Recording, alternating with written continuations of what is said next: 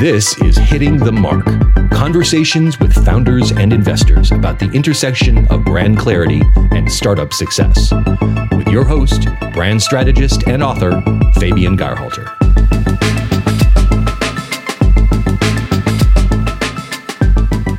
You can imagine I've had brand specialists say to me, have you ever thought about changing the name? Because it's like so obvious. You know, they don't like it because it's so obvious. And I'm like, but I like it because it's so obvious, because in my mind, we're like the Kleenex of financial health. Like, where else would you go but a financial gym to get financially healthy? This was Shannon McLay, who built a gym to work out your finances. Monthly memberships, trainers, the whole 9 yards. You're matched with a BFF, your best financial friend. The call to action on the site says, let's crush some goals. And trainers welcome you by saying, you are about to get financially naked with me. It's the Financial Gym, and it all started with that name. Shannon built this brand on experience and a lot of fantastic brand gut instincts. This conversation was a complete blast, and her brand may just be the type of brand that the world needs right now. A quick reminder before we dive in, please show your support for the show so I can keep it advertising free without interrupting these conversations. And hey, you can hop on a monthly call with me to discuss your brand pain points when you join. So think of it as a brand gym. If that sounds like a good move, head on over to patreon.com/hittingthemark. And now here's Shannon of Financial Gym. Welcome to the show, Shannon. Thank you. So happy to be here. Yeah, thanks for being here. You are the CEO and founder of the Financial Gym, a fitness-inspired personal financial services company that to me shouts millennials and Generation Z. And I have proof since my brand consultancy's creative lead, Jessie, brought up your brand to me, and she shared the surprise swag bag with me that comes with a tote saying, money is my spirit animal. And it also has a little card that's signed by you. And then I had to look into Financial Gym a little bit more because she was super excited about it. She just signed up. And I had to immediately invite you to be in the show. I'm a huge proponent of financial literacy and empowerment. How could you not be, right? In this country, I'm originally from Austria, where, you know, things are a little bit different in Europe when it comes to financial literacy and, you know, the whole social environment. But here in the US, it is definitely a crisis. I heard a statistic. I believe it was even a Forbes article that I researched where they mention the Financial Gym, but they say that about 40% of Americans would struggle to come up with even $400 to pay for an unexpected bill. I mean, that is unbelievable. So obviously, what you're doing is crucially needed here in the US. Creating that kind of platform that speaks the language of the next generation is absolutely heaven sent. So, how did it all start? Give us a quick tour of what happened in the last, 7 years, something like that, right? 7 years, seven Wow. very long years.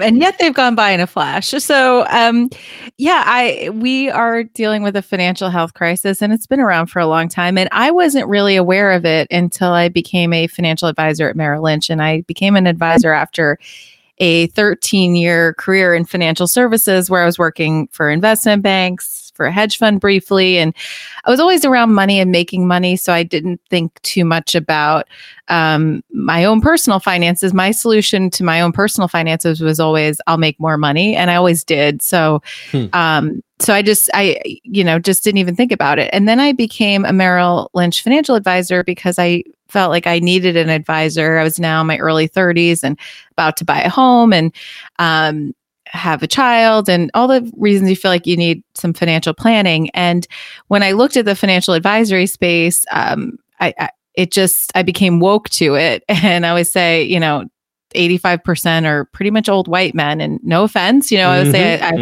I love men. I married one, I birthed one. They're fantastic, but money's really personal, and it's really it felt very unfair if somebody couldn't find who they wanted to work with. So I thought if you can't beat them, join them. So I became a Merrill advisor, and to work with me, you had to have 250,000 in assets, and you didn't even count as a client unless you did. And I didn't think anything of that. I thought this will be easy for me to find clients. I have been around money, and I was finding clients, but I laugh because the gym never would have existed if I took the advice of my first Merrill advisor mentor, and he said, pre-screen all your meetings, make sure that they have money before you even meet with them, because if they don't have money, they won't even count. So, they don't even waste your time. And I remember thinking to myself, because he was an old white guy, like okay, boomer.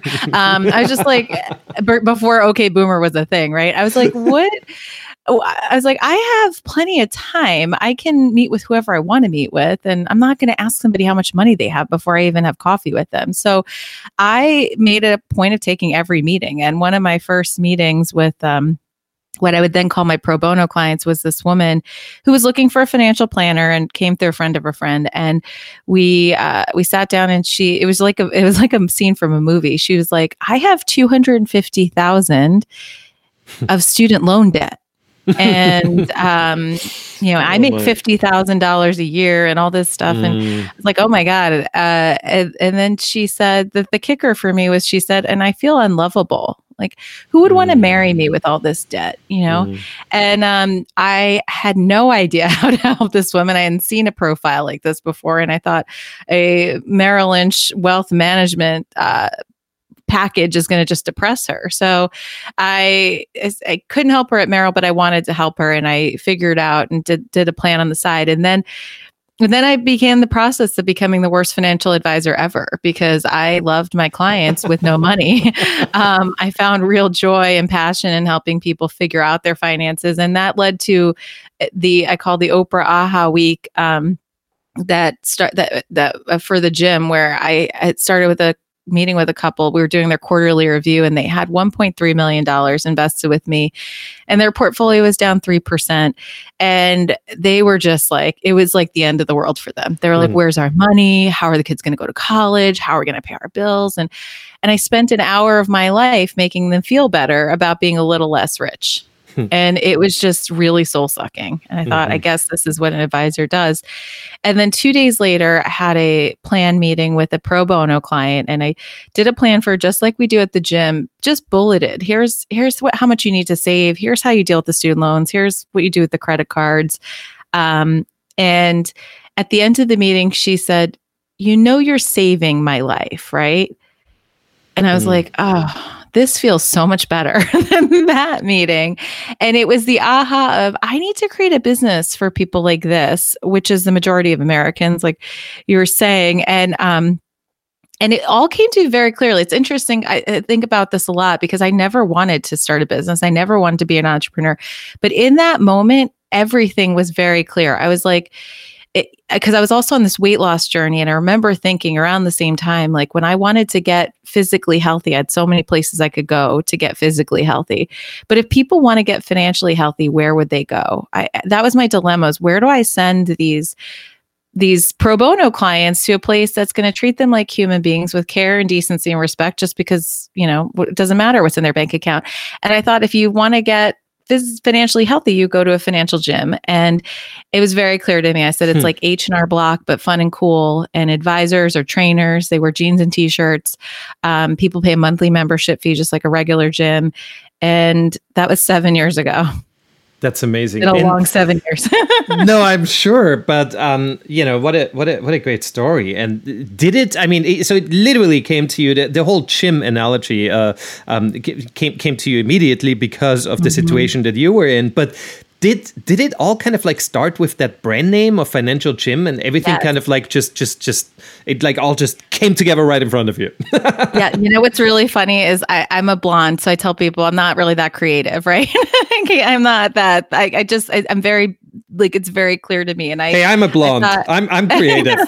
You're putting a bad rap on us. No, I own my blondness. But I remember I just remember thinking it's a financial gym, a place to go work out. And the funny thing about the brand, over the 7 years is that you can imagine, I've had brand specialists say to me, have you ever thought about changing the name? Because it's like so obvious. They don't like it because it's so obvious. And I'm like, but I like it because it's so obvious, because in my mind, we're like the Kleenex of financial health. Like, where else would you go but a financial gym to get financially healthy? And that always surprised me when we got into the branding process formally. So 7 years ago, I thought it's Financial Gym. We own the trademark for it. I thought this is it. It's Financial Gym. Maybe at some point I thought maybe we're the Money Gym, but we kept coming back to Financial Gym because I didn't want it to seem like a cash payday loan place, which would feel more like a money gym. So I said it's Financial Gym. And then we went through this formal branding process after we raised our first round of venture capital money. And everybody that we interviewed for the process wanted to create a new name. That just seemed like the thing. Everybody wanted to create a new name. How interesting. Yeah. And I was like, I don't want, money's confusing enough. I don't want what we do to be confusing. Like, I don't want to be glitter, and we're a financial services company. I just don't understand that part of branding, but that's, me. And I just always wanted to be very clear about it. And what's funny is that, we had people who didn't love it, but our clients get it, and it's clear to people when they come to us kind of what we do, even if it's not totally clear exactly how we do it, they get the concept. Totally. And you know what? I mean, you just talked to the wrong brand specialist. If you would have talked to me, Shannon, I would have said, keep the name. Look, there's something to be said. The whole reason why I have this podcast, and now we're like on episode 50 or 52, or God knows what, is because I can't hear myself talk about branding anymore because I do it all day. And actually listening to people who did it, and very often there was so much gut instinct involved in creating the name or creating what the brand stands for. And so often it goes against a lot of the brand thinking, right? I mean, that specialists like myself, usually bring to the table. And I think that is what is so fascinating to me, because it doesn't all need to go exactly according to, a big book that has been written about this is how branding needs to work. I mean, Financial Gym, literally after you had that name, the language was just so easy, right? I mean, to create the actual language. I mean, it's funny. So your clients are matched with a BFF, that's your best financial friend. The call to action on your website says, let's crush some goals. Trainers introduce themselves by saying, trainers, right? Not advisors. Trainers introduce themselves by saying, you're about to get financially naked with me. And your podcast is called Martinis and Your Money. And the description reads, Shannon created this educational and entertaining podcast combining two of her favorite activities, drinking and talking about money. I mean, how have you defined the brand personality early on? I mean, because that tone of voice, right? It is so authentic. It's not really crafted. It just feels authentic. But it's such a fine line to come across as, as hip and empathetic versus unauthentic, especially with this group, right? If we're talking, mid-30s, and it seems like that's most probably the group, like late 20s to like, early 40s. That's kind of like the sweet spot, most likely. Yeah, it is. Although our youngest client is 17, our oldest is 74, because we always say just like a regular gym, anyone can work out here. Awesome.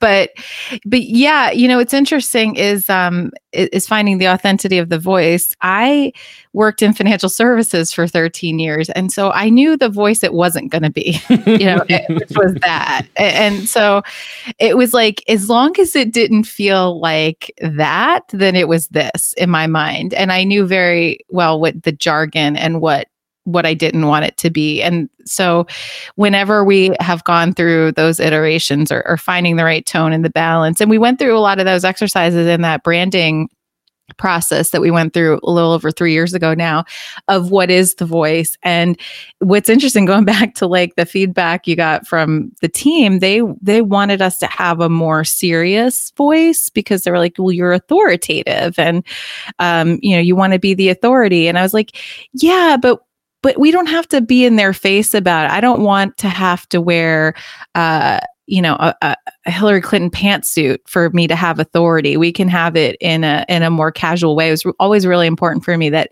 our authority came through what we were actually saying versus what we looked like. And the jeans and t-shirts and all of that was really important to me because that was definitely not something I saw at Bank of America, at Merrill Lynch, that I thought was really important, that I haven't seen anywhere else, that was really important for us to have. And we stuck very true to it. And it's funny because I always envisioned, jeans and t-shirts. Like I'd seen trainers really actually our trainers are allowed to wear anything from below the waist. It's just the Financial Gym t-shirt above the waist. And I don't love a jeans and t-shirt look. I don't personally love that. I think it's funny. I created a brand that I wear it every day and I don't necessarily love it. And I've been on, the Today Show. I've been on CNBC. I've been on Squawk Box, and they're like, "Are you going to wear a t-shirt?" I was like, "Yeah, I'm wearing a t-shirt." I'm not changing for you guys. The only challenge we had on the Today Show is they wouldn't let me wear the logo. So I had to wear just a black t-shirt, and friends and family were like, "Why are you in jeans on the Today Show?" I was like, "That's our brand." So if people can't hear what I'm saying and know that I'm an authority and they're going to get, focused on what I'm wearing, then they're the wrong people for us anyway. No, totally. And I mean, you have to exclude many in order to gain some, right? That's the whole idea. And I mean, coming from that background where you have been in a very, stiff and unattractive, environment in the financial services industry, especially, when it comes to the advising part, you want to do everything exactly the opposite, right? So whatever they do, I mean, like you said, it is so easy. How do they do it? Oh, they all dress up in blazers. How are we going to do it? Jeans and t-shirts. So it was kind of like a nice blueprint for you to follow. Your brand icon, we have to go there, right? Because we're talking branding. They're actually my initials. It's FG, which is really awkward whenever my employee gets mail from you. she's like, "I just got a cup with your initials on it from Financial Gym. I'm not sure what I'm gonna do with it." But in all seriousness, why did you opt out for that simple FG instead of like an icon or anything like that your tribe can wear proudly, especially now that I know you went through a branding. Yes. Well, what's so funny, Fabian, is that did not come up. An icon did not come up in our initial branding. And we kind of went there was a mini branding process a year later where we came up with the BFF concept. That the icon didn't come up again. The icon actually did not come up until a recent board meeting with a recent board investor who asked about an icon. And, again, I don't know a lot about branding and nobody had brought it up. So, we had the FG logo is like our smaller logo, but there wasn't the talk of some kind of unique symbol. And so actually it's something we're in the process of creating. One of our clients is working with us who does design work. We're working on an icon to replace the FG. So that will be a thing of the past, your initials. Yay! We are working on an icon. So that process just started 2 months ago. We started the icon process. So that is fantastic. We're right in the middle of it. So funny you should mention that, Fabian. Well, there we go. Wish we did it 3 years ago, but again, I didn't think about it. I was so upset we had to pay so much money for the branding experience because again, I just didn't know anything about starting a business, and I remember seeing the price tags of the services, and I was like, "This is insane." I mean, they're picking colors, and why are we paying so much for colors? And my lead investor is like, "You just don't understand branding, Shannon." And I was like, "You're right. I guess I don't." So, now that we talk about how Shannon does not understand branding, yet she creates a brand that people love, right? And it's a very empathetic brand. And people, I mean, I know that Chessie, my creative lead, when she got all the swag and everything, and she met with her advisor, whose last name, by the way, is Penny, because I'm never going to forget that. Yes. Oh, Ashley's her trainer. I love her. My financial advisor's last name is Penny. I'm not sure how I feel about that, and I'm like, this is the funniest thing ever. But she is as hip as it gets, and she's as brand educated as it can get, because she works in a brand consultancy, right? Creating brand markets, and she just absolutely loved the entire brand experience. So obviously, by you saying you don't know anything about branding, that is absolutely incorrect. Well, I've learned, Fabian. Okay, this is 3 you years learned on the job. I've learned. I always tell my team, all we can do is get smarter every day. We might not get today right, but we'll get tomorrow right. And so I have learned a lot. lot about it over the 3 years. So I'm getting it. So what does it mean to you now? Like, what does branding mean to you? I mean, honestly, I didn't get it 3 years ago just because of the cost of it. I wish, and especially for startups, I wish, and there are some more agencies that are more startup focused, but every day you're running out of money, and you're trying to create the brand and not run out of money before people even know the brand exists. So I just wish there was like a better model early on. But that being said, now, it is truly everything. It is the way that it's the way that your clients engage with you and identify you. It's the way your team identifies with each other. And it really does set the tone, for everything. And, I joked about picking out colors, but what's funny is, I had no idea what, our color should be. We went through the process though, and our agency was like, well, you don't want to pick green because, it's too obvious, right? I mean, they struggled with us, right? Because they were like, I was like, no, it's definitely this name and it's definitely green. And I mean, we explored other colors, but I was like, we just have to be green, but not a, fuddy-duddy green, And what's interesting is, so we have our Financial Gym green. My CMO, she knows the green fonts by the numbers. She's like, she can tell you exactly what our power green is, our light green. She better, is. yeah, and she does. She knows them offhand if people ask her. And and what's funny is now 3 years later, like you see the green and it's our gym green. Like we've had clients say, "Oh, that's Financial Gym green," or we had an employee who works from home. Her husband was like, "I want to paint the room that she does her virtual calls in Financial Gym green." And he did. And so when she's on calls, it's that you watch her and it's Financial Gym green, and she feels connected to it through our green. And so, yeah, it just interweaves in so many ways. No, absolutely. And then you already mentioned it a little bit, but let's talk a little bit about company culture, because I just personally think it is so crucial. How do you keep a unified vibe, a unified brand language and a feeling of belonging when I assume the majority of your staff are quote unquote trainers, right? So they're out on their own working with your clients. How do you keep that in sync? I mean, it is a challenge for everyone, but since you have a very specific operations. Yeah.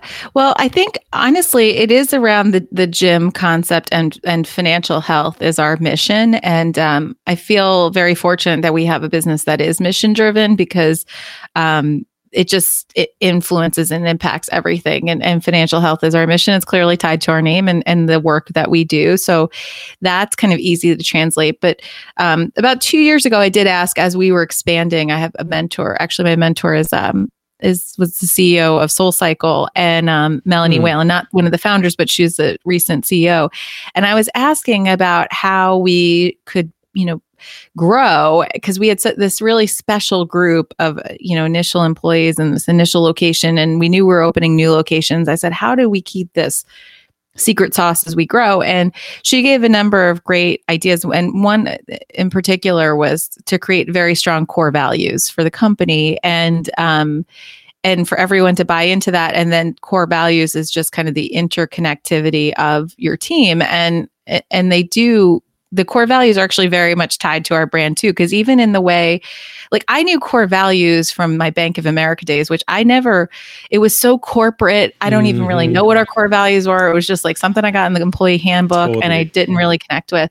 And so I kind of poo-pooed that idea initially, but then when she said it, I thought, you know what? We can do core values, but in our brand. So our brand voice, our core values, it actually starts with we believe in. So it's this collective of being part of a gym, being part of a community, that even our core values start with we, and we believe in ... And then that's a few different words that define who we are. And one of our core values is gym-splaining, which is we, as opposed to mansplaining, we say that we're explaining things in English, financial literacy in English, and we believe in the power of it.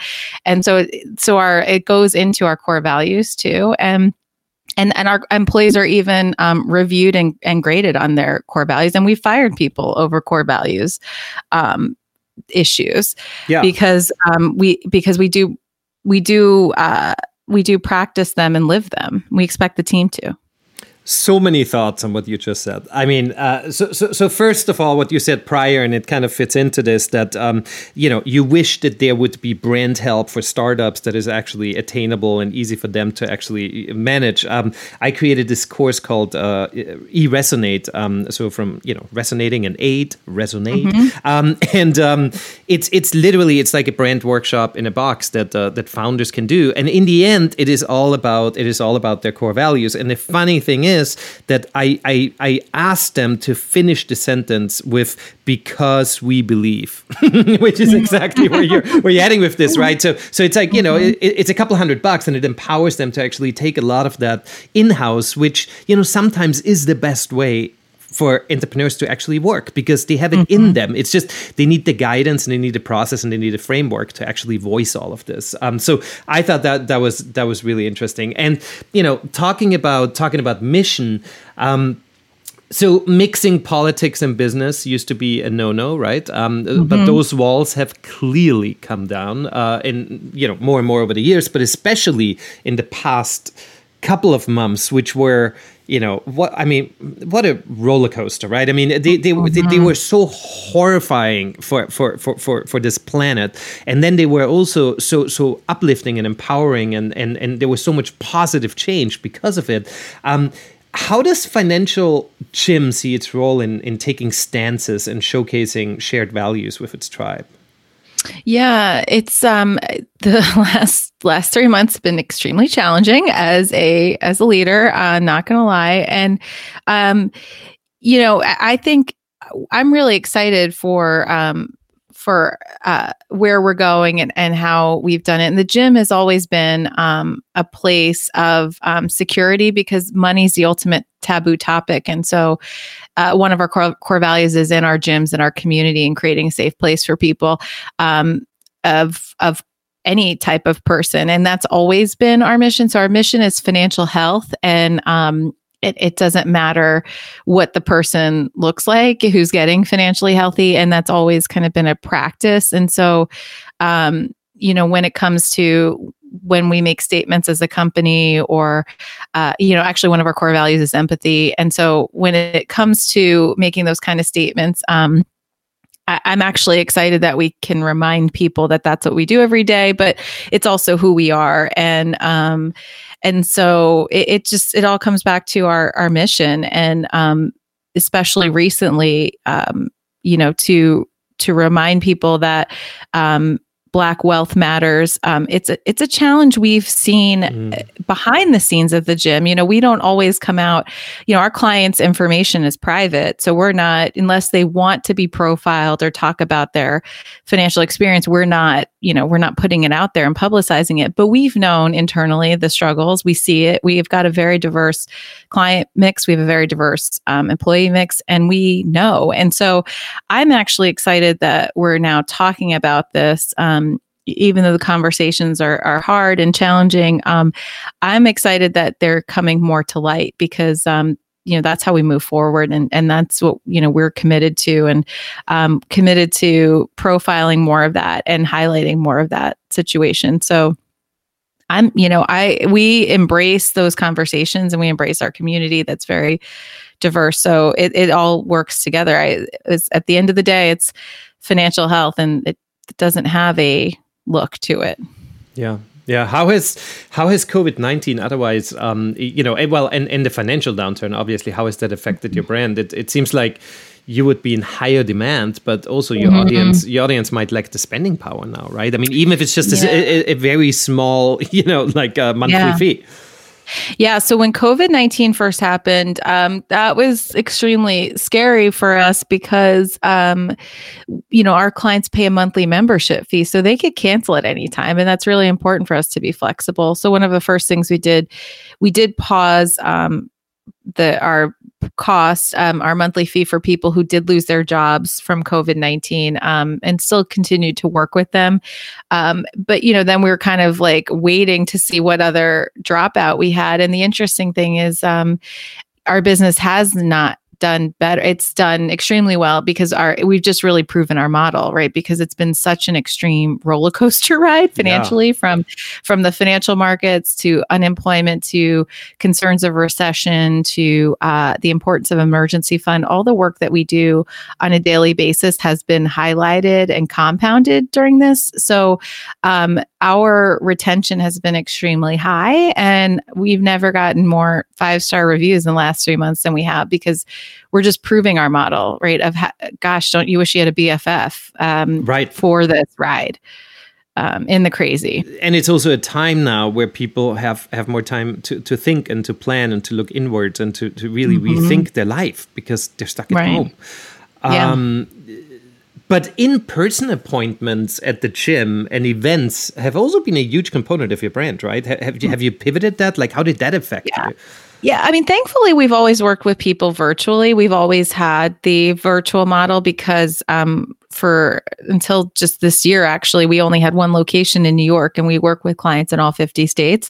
So with the same results. So we know how to get results virtually, and we've moved everything virtually. So we our in-person events are all now virtual. We have, our local money tribe, which is our local community groups. They're all virtual. Everything's gone virtual. And we've actually seen more engagement because it's easier for people to get to these things because it's in their home.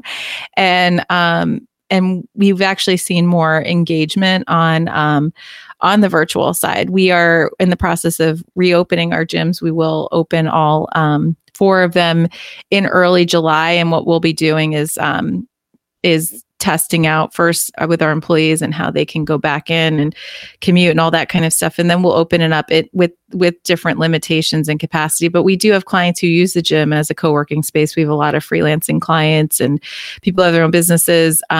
So we still want to be there for them in the safest way possible. My COO has been inundated and nonstop with the PPE preparations and how do we do this, and because we are committed to opening again and being that safe space again.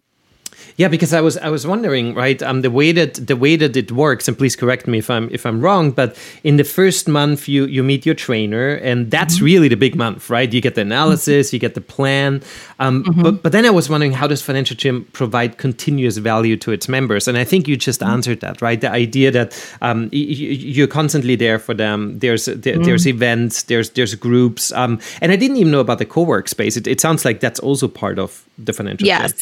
Yes. And, there's the accountability. So once people become clients, we start tracking your money. And we have a system that's like mint.com. And I would say anybody can do a financial plan. Financial plans are actually very easy to do. They're just a template.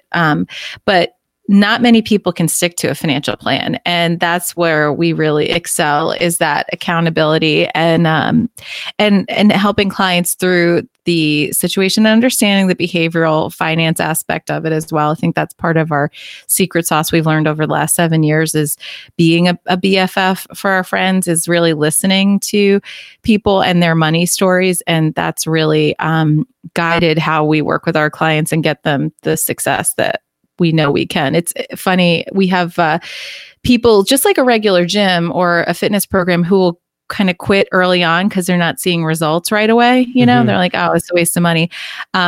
And it's funny, that angers my trainers more than anything, because they're like, they gave up on themselves. Like, we knew I could have, like, they're just like, we could have, they just gave it some more time. If they just gave it a little more effort, like, that's the biggest frustration for my team, because we know that, like, just like physical health, some people just take a little more time. It just might take a little bit more time to figure out what we need to do. But over a year of working with us, 90% of our clients hit their goals. So we know we can get there. It's just, it's a partnership to get there.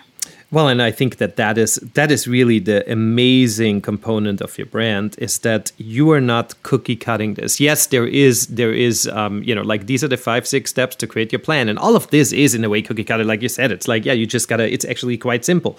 But then the idea to actually listen to your clients, which sounds so logical, but you coming out of the industry, you're like, well, that's not really how it works. It's like we listen to how much money you have, and then we're gonna, and then we take it from there, right? But with normal people, right? I don't know the percentage in the US, right? But with your potential clients, I mean, the emotional baggage that is involved with money, I mean, it goes all the way to how you're raised, and it goes to like, inferior complexes, or it goes to, I mean, there's so many complex parts to it that if you feel understood, and if someone is there with you eye to eye, and they say, well, I know how you feel, let's kind of get you over to this end, and I'll do that slowly, right, over the next months, that must be huge. That must be a game changer.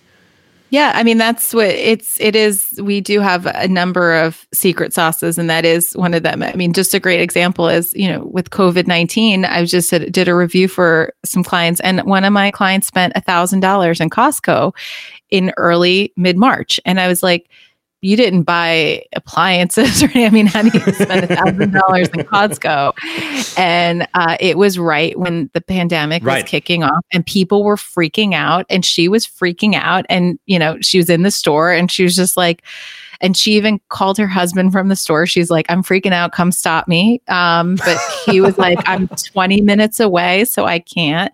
And she loaded up her cart with $1,000. And then 2 weeks later, spent another $500 somewhere else on groceries. And I said, and I know them, I've been working with them for 3 years. This is not normal, quote, normal for her. Right.